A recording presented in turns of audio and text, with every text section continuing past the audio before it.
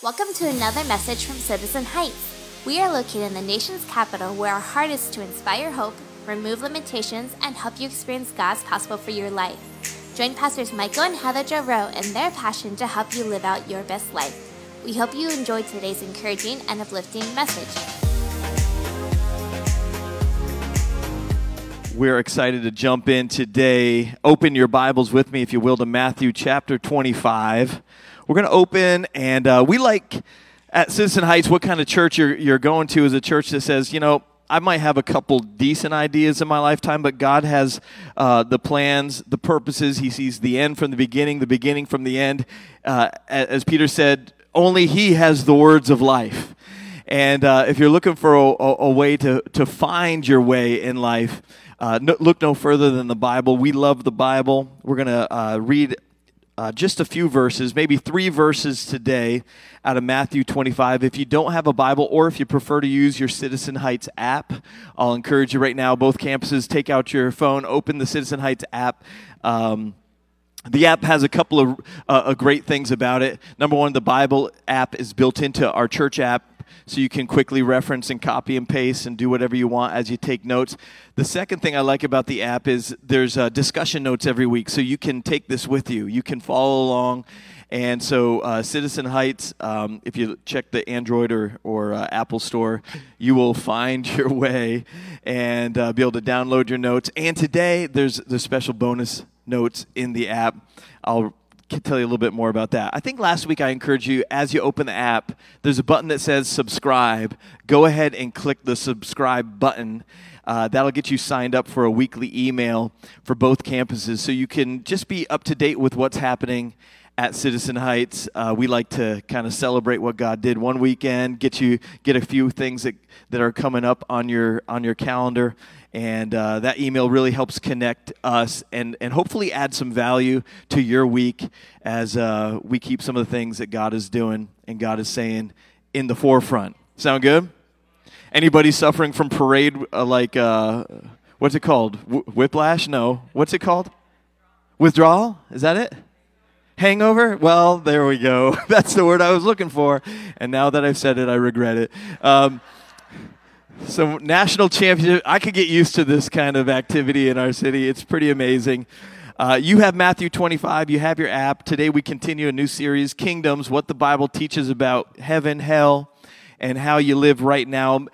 Many people are increasingly uncomfortable with the topic of death and the topic of the afterlife and what comes next. You might be one of those people. You might love this subject, or maybe this is a topic you completely try to avoid. And here you are on a Sunday, and we're going to talk about the mortality of our humanity. Last week we started answering some of the questions, the difficult questions that come up, like what happens after my 70, 80, 90, 100 years on planet Earth? What happens after this life? What does my eternity look like? Where do I go? Is there a real heaven? Is there a real hell? I don't think I've ever systematically pulled this topic apart in a series and talked about it for several weeks. So I'm hoping that we can do this together. And because we live in a culture where Halloween and Hollywood try to give us false caricatures, and some of us are operating on just assumptions and ideas and hopes and wishes and wondering, and that doesn't bring a lot of peace. Matter of fact, what that does bring is it brings a lot of anxiety in the unknown. But the Bible speaks about all these things. We don't have to guess. We don't have to wonder. We don't have to fear. We can live with real peace and an eternal perspective of what comes next in life. So if you didn't get last week, I would encourage you, go on the app, go on the website, and watch last week. It may be one of the most important messages I've ever preached. And I don't say that lightly. I don't say that often. I think it was one of the most important because it lays a framework for eternity. And because what we basically covered last week, and this will not do it justice, but we basically said eternity is not just a long time. Eternity is the absence of time. It's always. It's forever and ever and ever. It's eternal, right? Eternity. And so it's a never ending, and it deserves our careful consideration, and it deserves your careful planning. And that's what we talked about last week. If you didn't get it, I would encourage you to get it. You might think, well, I'm all good on the eternal thing. Well, are you living with an eternal perspective? Because if you're really solid on what we talked about last week, you start talking to people around you a lot differently. And there's a different urgency in your heart for people around you. And so I'd encourage you to go back. This week we turn to Matthew chapter 25. Everybody got it? Fairfax has got it. Matthew 25, verse 34. This is, if you know the Bible and you've heard some stories maybe in Sunday school, this is what's called the parable of the sheep and the goats. And this is where Jesus gives a story paralleling the kingdom of God. And so last week we laid a lot of that framework for the kingdom side of this series. But we're going to tune into 3 verses out of this parable. We'll start with verse 34. It says, "Then the king will say to those on his right hand, 'Come, you blessed of my Father, inherit the kingdom prepared for you from the foundation of the world.'" Down to verse 41. "Then he will say to those on the left hand, 'Depart from me, you cursed, into the everlasting fire prepared for the devil and his angels.'" Skip down to verse 46. "And these will go away into everlasting punishment, but the righteous into eternal life." Can you say amen? See, this gives eternal perspective, does something to you. It gives you a greater security. It gives you a greater joy in the truth you've come to know. It gives you a greater urgency to share that truth. Or if you are on the outside of this, still trying to figure out what this is all about, it gives you some, today what I hope to give you is some context for your eternity. Because eternity touches our here and now. The decisions we make in our here and now impact our eternity. Last week, if you're here, we had a piece of string at both campuses, as long as we could stretch it out. And then if you just put one little mark on that string, all of that string might be eternity, time and space, if it could go on forever and ever. But that one little spot that we marked, that would be my life. That would be your life. So there's a lot riding on what we do on that one little mark because it impacts all of eternity. Are you here? So we turn to these things, and I was thinking this week about this. It was a few years ago. Heather and I were on a power boat in the Pacific Ocean, and we were with some friends of ours. They're pastors, and they have this fishing boat, and they said, "We want to take you out on a tour." And so we're out on the Pacific Ocean in between, I guess it's Laguna area maybe, and Catalina. And so they're taking us towards Catalina, and we're jumping waves, and we're having a great time. You get on a boat, your life instantly gets better. And we're jumping waves, and we're yelling, and boaters are really friendly. So when you see other boaters, they wave to you. Did you know that? That's like just boating 101. You have to wave to people as they go by. And so we're waving to other boaters, and we're jumping, and we see this one boat, and so we start jumping their wake, and we're yelling and screaming. We had our kids with us, and we're waving to them, and they're not waving back. Yes. I was hurt. I let it go a little bit. I'm still working through it. And as we're continuing what we do, and all of a sudden they came to an abrupt stop. And so we stopped, and it was then that we noticed that they were all dressed up. They all had suits and dresses on. And then we noticed that their suits and dresses were all black. And it was then that we realized this was a funeral. This was a funeral boat. You're so empathetic, this church. It's okay. They're not here. Eternity. Anyway. So they stop abruptly. We realize, so we start backing up slowly, like this didn't happen. We haven't been jumping their wake and waving and yelling and celebrating and, trying to get out of there, trying not to make too much of what happened. And just when you think it can't get worse for a solemn moment, it does. Because they started to... what is it called? The internment of the ashes, as they start to sprinkle their ashes. And we're at a distance now, but we can see they're at the back of the boat, and the ashes are going in. And whenever you put something in the water off a boat, seabirds think you're chumming the water. And all these seabirds start dive bombing the ashes. It was disaster, an absolute disaster. You didn't know anybody there, so stop trying to be empathetic. It's so annoying. It was an absolute disaster. And it's funny because you look back and you say, our ceremonial exit from this world, the life that you and I live right now, there will be at some point some ceremonial exit that we hope to be dignified and without dive bombing seabirds, and we hope it'll go smooth without incident.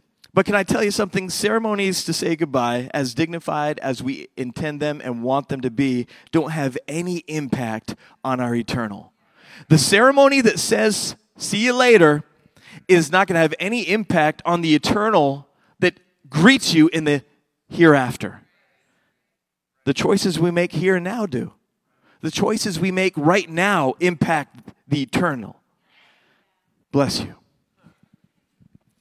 So my understanding of eternity cannot be based on fairy tales or Hollywood scripts or horror stories or guesswork or imagination or assumptions. We cannot create, because this is what we do. We create an eternity that suits our preference. We begin to create an eternity, and the Bible has a word for that. It's called idolatry. It's when you create a God that kind of is fashioned around what you want him to be like.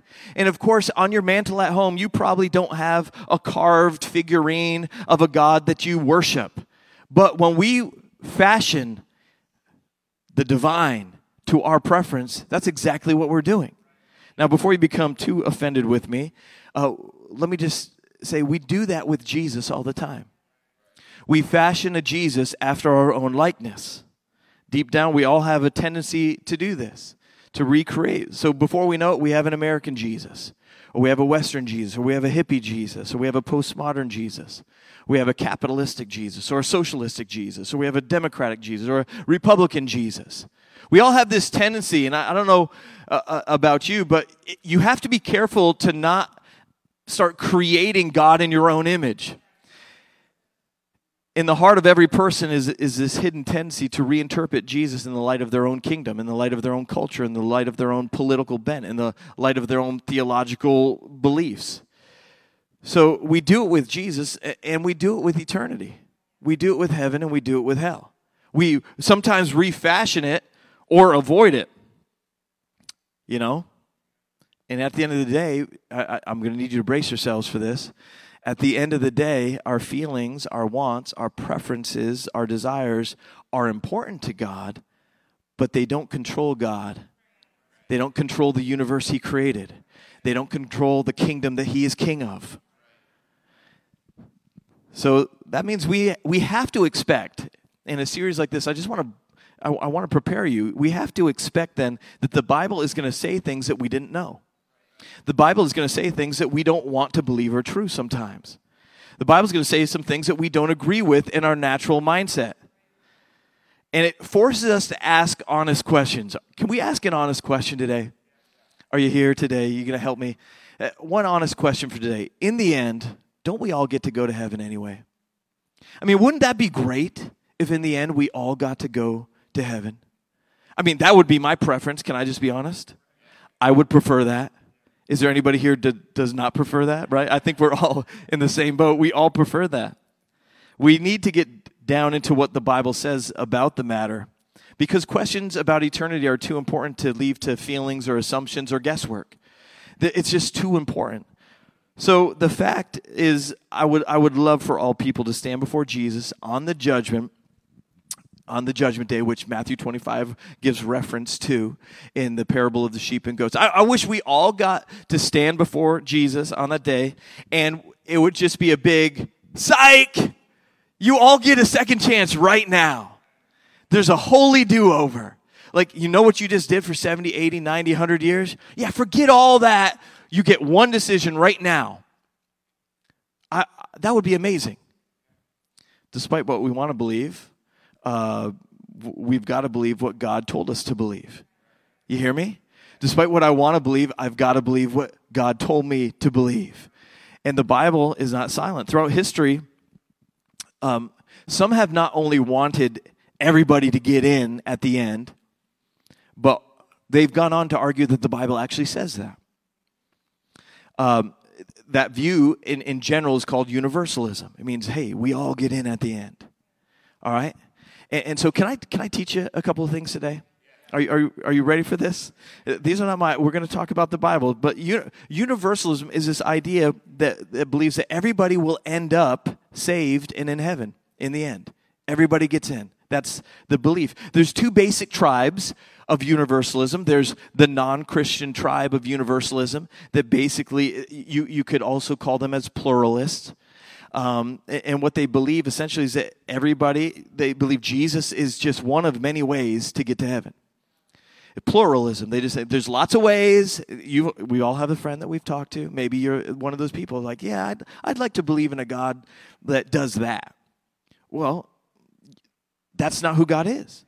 And that's not what he describes and defines. And so, but that's universal. A non-Christian universalist believes that Jesus is just one of many ways to salvation. So all religions are basically equal, and they're all valid ways to salvation. And whichever path you pick, it will all get you to Candyland. All right?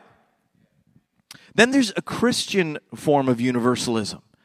And Christian universalists believe that Christ is the only way, but they hold out hope that God will give everybody a second chance in eternity. They're holding out hope for this second chance.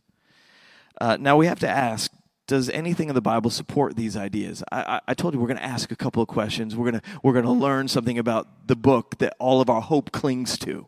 Is that okay? And the question is, will God just wave us all into heaven at the end?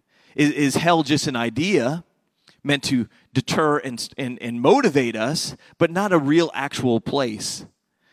We don't have time to cover every text, but I did put some bonus notes in the app. Please don't read them now, because what I want to do right now is I want to go to 1 Timothy 2. We can't treat all of those texts, but we're going to treat one of the main ones, okay? And how we treat it right now will help you treat some of the other ones. 1 Timothy chapter 2 is one of the texts used to come up with this idea that in the end we all get in. And so 1 Timothy 2:4, it says, God desires all people to be saved and come to the knowledge of the truth. Don't you love that verse? Anybody here love that verse? God desires all. I love that. All of us to be saved. And so a pluralist would say, see, God desires all to be saved. See, he said it right there. He desires all of us to be saved. And all means all. Well, I agree God desires it. I agree his heart is for it. I agree he died to make that a reality. That possibility is a reality because of Jesus. But God desiring all people to be saved does not mean that God will override all of your personal choices that people have made. Come on. The fact that God desires all people to be saved does not mean he's going to override all the personal choices that each of us has made.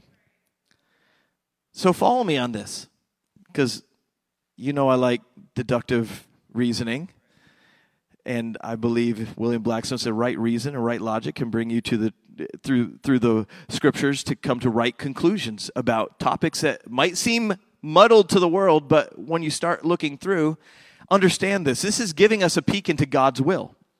That's what it's doing, because God desires all to be saved. That's written by Paul. Now understand, the Apostle Paul also, the same Apostle Paul who wrote, God desires all men to be saved, also wrote 1 Thessalonians 4:3, where he says he desires all Christians to live sexually pure.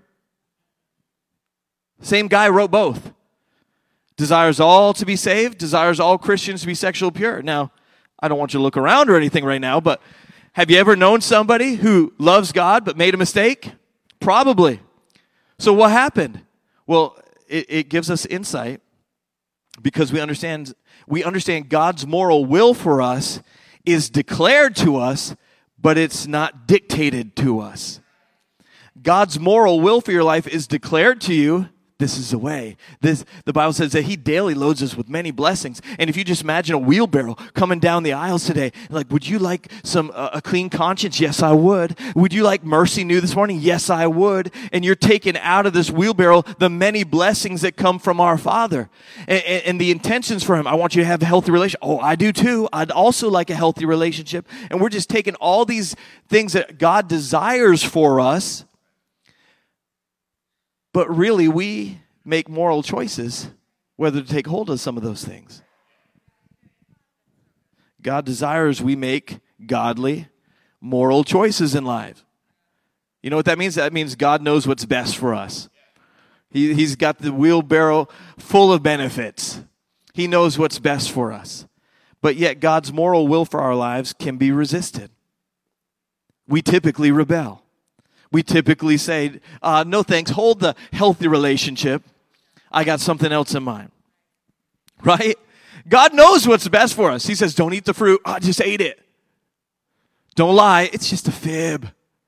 Don't covet, but it's mine. Don't have an unhealthy, toxic relationship. But just need him back in my life. God declares his will for us. This is the way. Walk in it. This is a way of life. Take it. And typically, we resist. We take the long route around, or we choose right. God doesn't want us to make those mistakes, but he allows us. Why? Because we're created in his image. We have free will. We're human beings. We're moral entities, and we have a moral code. So we often make terrible choices that violate that moral code. But God is not a puppet master who pulls everyone's strings to suit his will. He has a will. This is the way. Walk in it. I can do the same thing for my sons. Hey, boys, you want to have good, healthy relationships with women in the future? Treat them like this. Don't go after that. Don't hang out over here. I can lay out a father's will for their sons, but then they have to make their choices. God's moral will for us, it can be resisted. It can be rejected. It can be rebelled against. This isn't difficult to understand, but then what does 1 Timothy 2 mean when it says he desires all men to be saved? Well, it means God loves everybody. God is inclusive. God is not exclusive. Aren't you glad? His love reverses social constructs and social boundaries and distinctions because his love overwhelms and knows no bounds. So he doesn't say, I love this nation only or this kind of people. God is not a racist or a bigot or a nationalist. God is a God of love. He says, I desire that all people get saved. I desire all. That's what Ephesians says. He desires all to come to repentance and the knowledge of the truth. So that's the will. But so on the just as kind of like a brief wrap up of that idea, you can look through some of the notes later. There's not a single passage in the Bible that describes or hints to or hopes for or suggests that someone who dies without following Jesus in this life will have another opportunity in the next life to make the decision. You might think that sounds rudimentary, but if we connect that dot, it changes how we live. If we connect that dot, life doesn't seem so long and wandering. One well-known universalist admitted this, arguing for the possibility of people getting out of hell and getting a second chance after death. This is what one universalist wrote. Look at this. We'll put it up for you. He says, clearly my interpretation is not determined by the text. Oh, well, that's a problem. That's a big problem. He says, I'm not so much exegeting the text as trying to draw out the logic of New Testament theology as I understand it and its implications for those texts. In the process, I may be offering ways of reading the text that go beyond what their authors had in mind. What? You can't do that. I put it in your bonus notes. But when you read the Bible, there's something called the context principle. It's simply what you would want done with statements that you have made.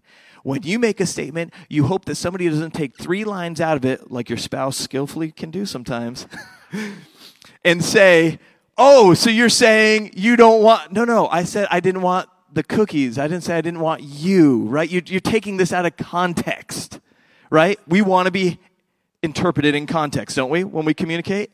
God's no different. When interpreting the Bible, there's a law of hermeneutics that says the context principle. The Bible can never say what it never said. You can't make it say something that the author never intended it to say.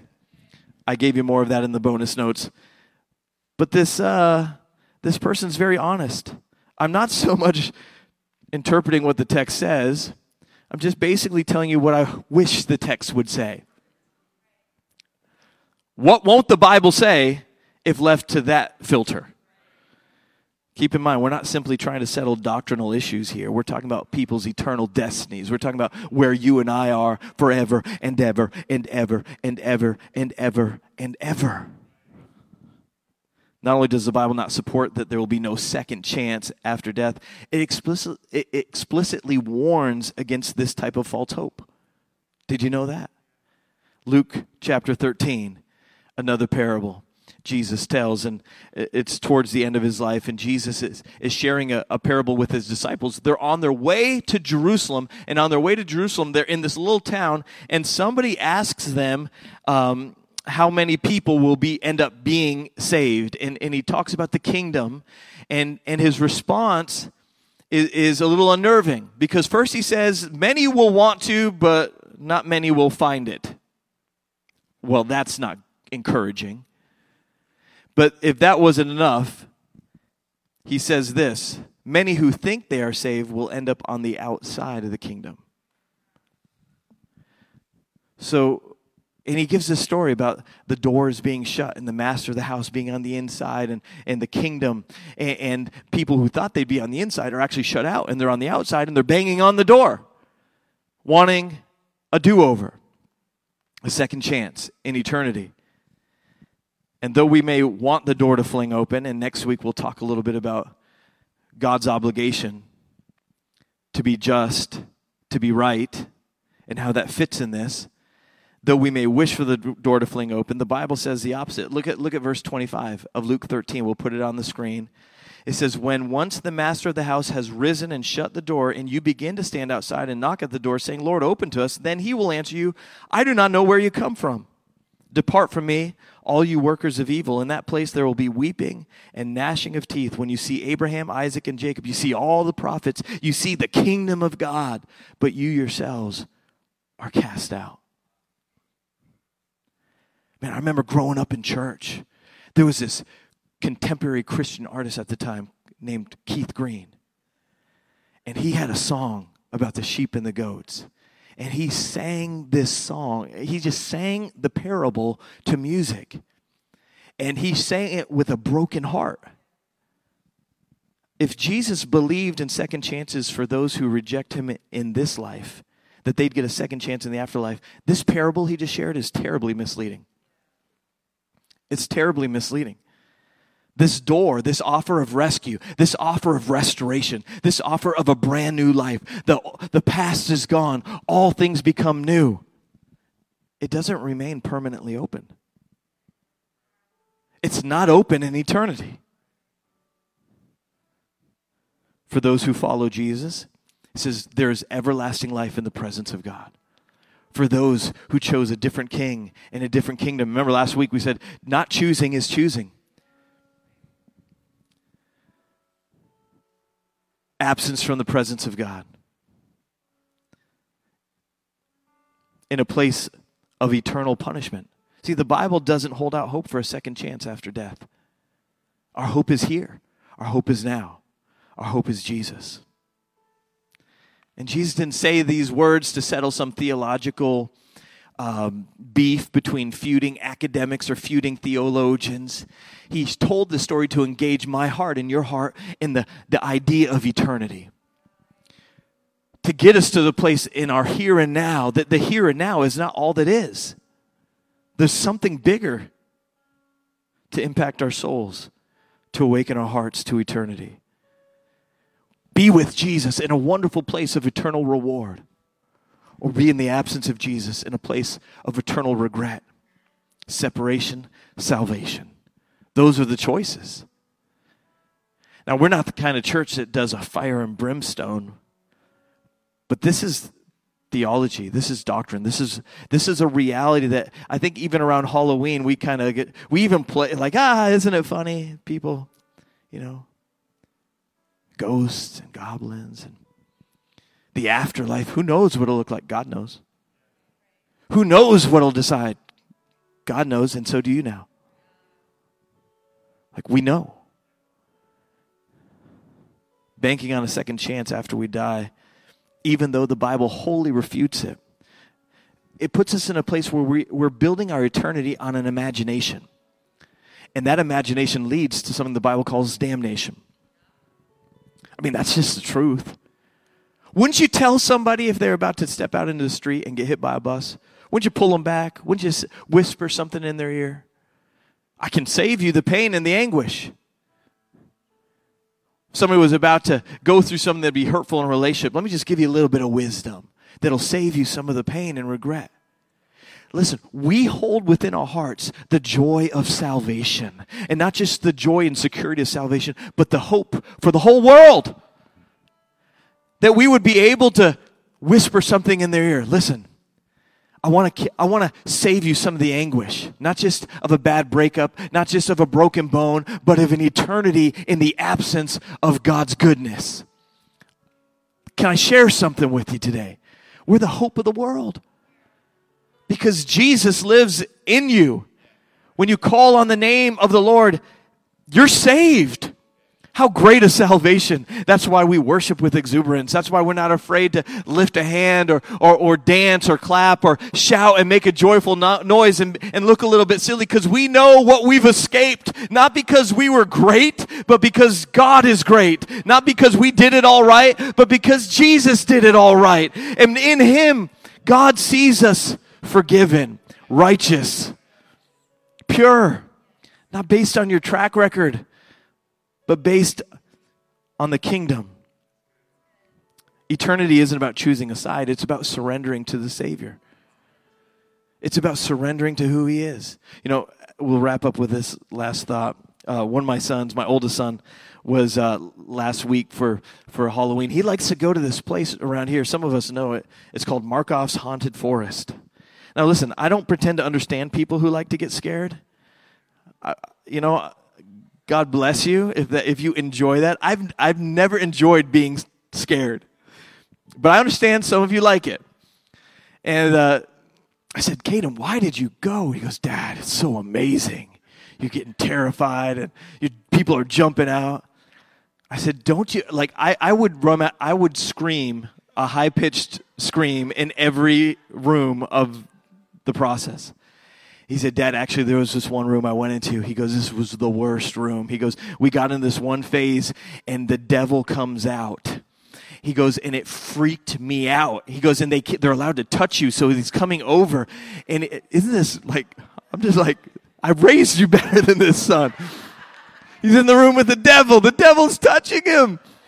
He goes, Dad, I freaked out. He goes, all I could do is just scream, Jesus loves you! Jesus loves you! Jesus loves you!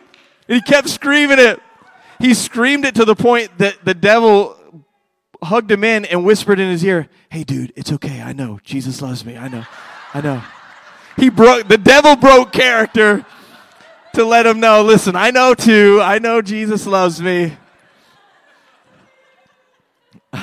There's got to be something in our spirit that when we see what Jesus has done for us, and we know what the enemy has the death blow that he has dealt, and the way of escape that God has made, that there's something in us. Jesus loves you.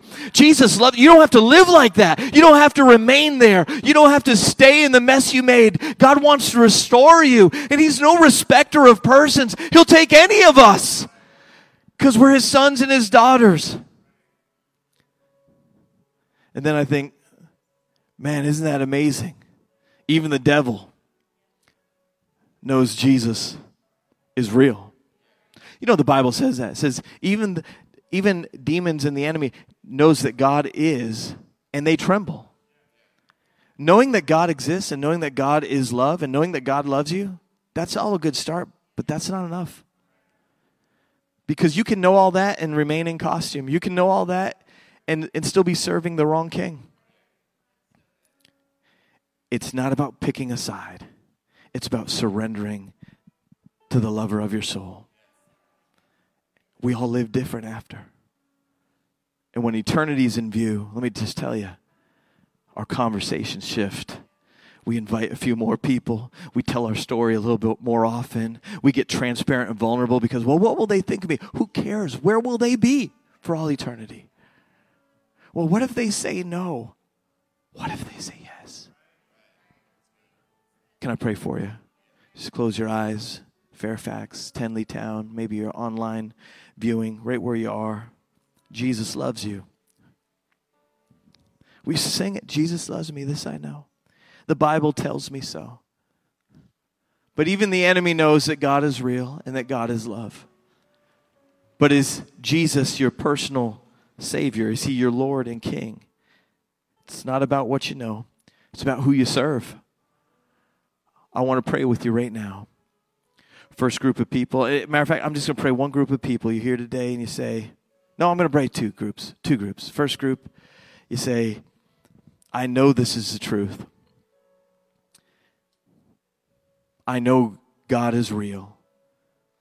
I know I'm saved and will someday go to heaven, but I know my conversations here on earth have not reflected that reality. I have not been urgent enough with the message God has entrusted to me. If that's you, just slip up your hand. Father, we thank you for just a group altar call this morning in both campuses all across the DMV. Father, that your people will awaken, that we will awaken from our slumber to think the next paycheck and the next house and the next relationship and the next thing that we think will bring fulfillment. God, it captures our attention and our energy, and there we are shelved from the eternal purposes of God. Instead of being your spokesperson, instead of being those who say we're trophies of grace, look what God did for us. Instead of being those who help bring reconciliation to the world around us. God, activate us today. God, we pray for marching orders. And Lord, we pray for courageous, obedient hearts to speak the truth in love. Lord, we're not going to walk out of here dropping the reality of hell into every conversation, but we're going to be motivated by the reality of hell. Lord, our lead in line isn't going to be you're going to hell, because most people are literally living in hell on earth right now. But God, we're going to go with a heart and a motivation right now. As we go to our workplace, as we go through the neighborhood, as we go through the relationships and friends that you've given us. Lord, we love them too much to not share the truth that God has a way for them right here, right now. With every eye closed, one last group of people I want to pray for is, if you would be honest today, you say, I'm really not sure where my eternity is heading. I mean, I hope, but I'm not sure. The Bible says you can have a confidence and an assurance. I want you to have that today. I'm going to count to 3, and when I hit 3, I'm just going to invite you to lift your hand. It might be the first time you've ever prayed this prayer. It might be a recommitment moment, because if you're honest, you're just not sure. And when I hit 3, you're going to lift your hand, and we're not going to trick you into standing up or call you forward. I'm going to pray a general prayer over us to dismiss us here in a moment. But by raising your hand, you're saying, I need Jesus in my life. I need to be sure today. 1, don't wait. Today's your day. 2, he loves you right where you are, but he loves you too much to leave you where you are. 1, 2, 3, hands up. There they are. Thank you, thank you, thank you, thank you. Just nice and high. Say, yeah, include me in that prayer. Thank you. See your hand. See you. See you. Say, well, why raise my hand? God sees it. Yeah, but there's something supernatural that happens when there's an outward response to saying, Jesus, I surrender. Hands up. I surrender. Fairfax campus, hands up. I surrender. Praise God. You can put your hands down. Maybe you didn't feel comfortable raising your hand, but you're going to pray this prayer with us just the same. Dear Jesus, I give you my life because you first gave me yours. I love you, Jesus, because you first loved me. So I surrender all I am, all I've been, all I hope to be. Put it in your hands. Now say this boldly. I am a Christian. By grace I've been saved. In Jesus' name, amen.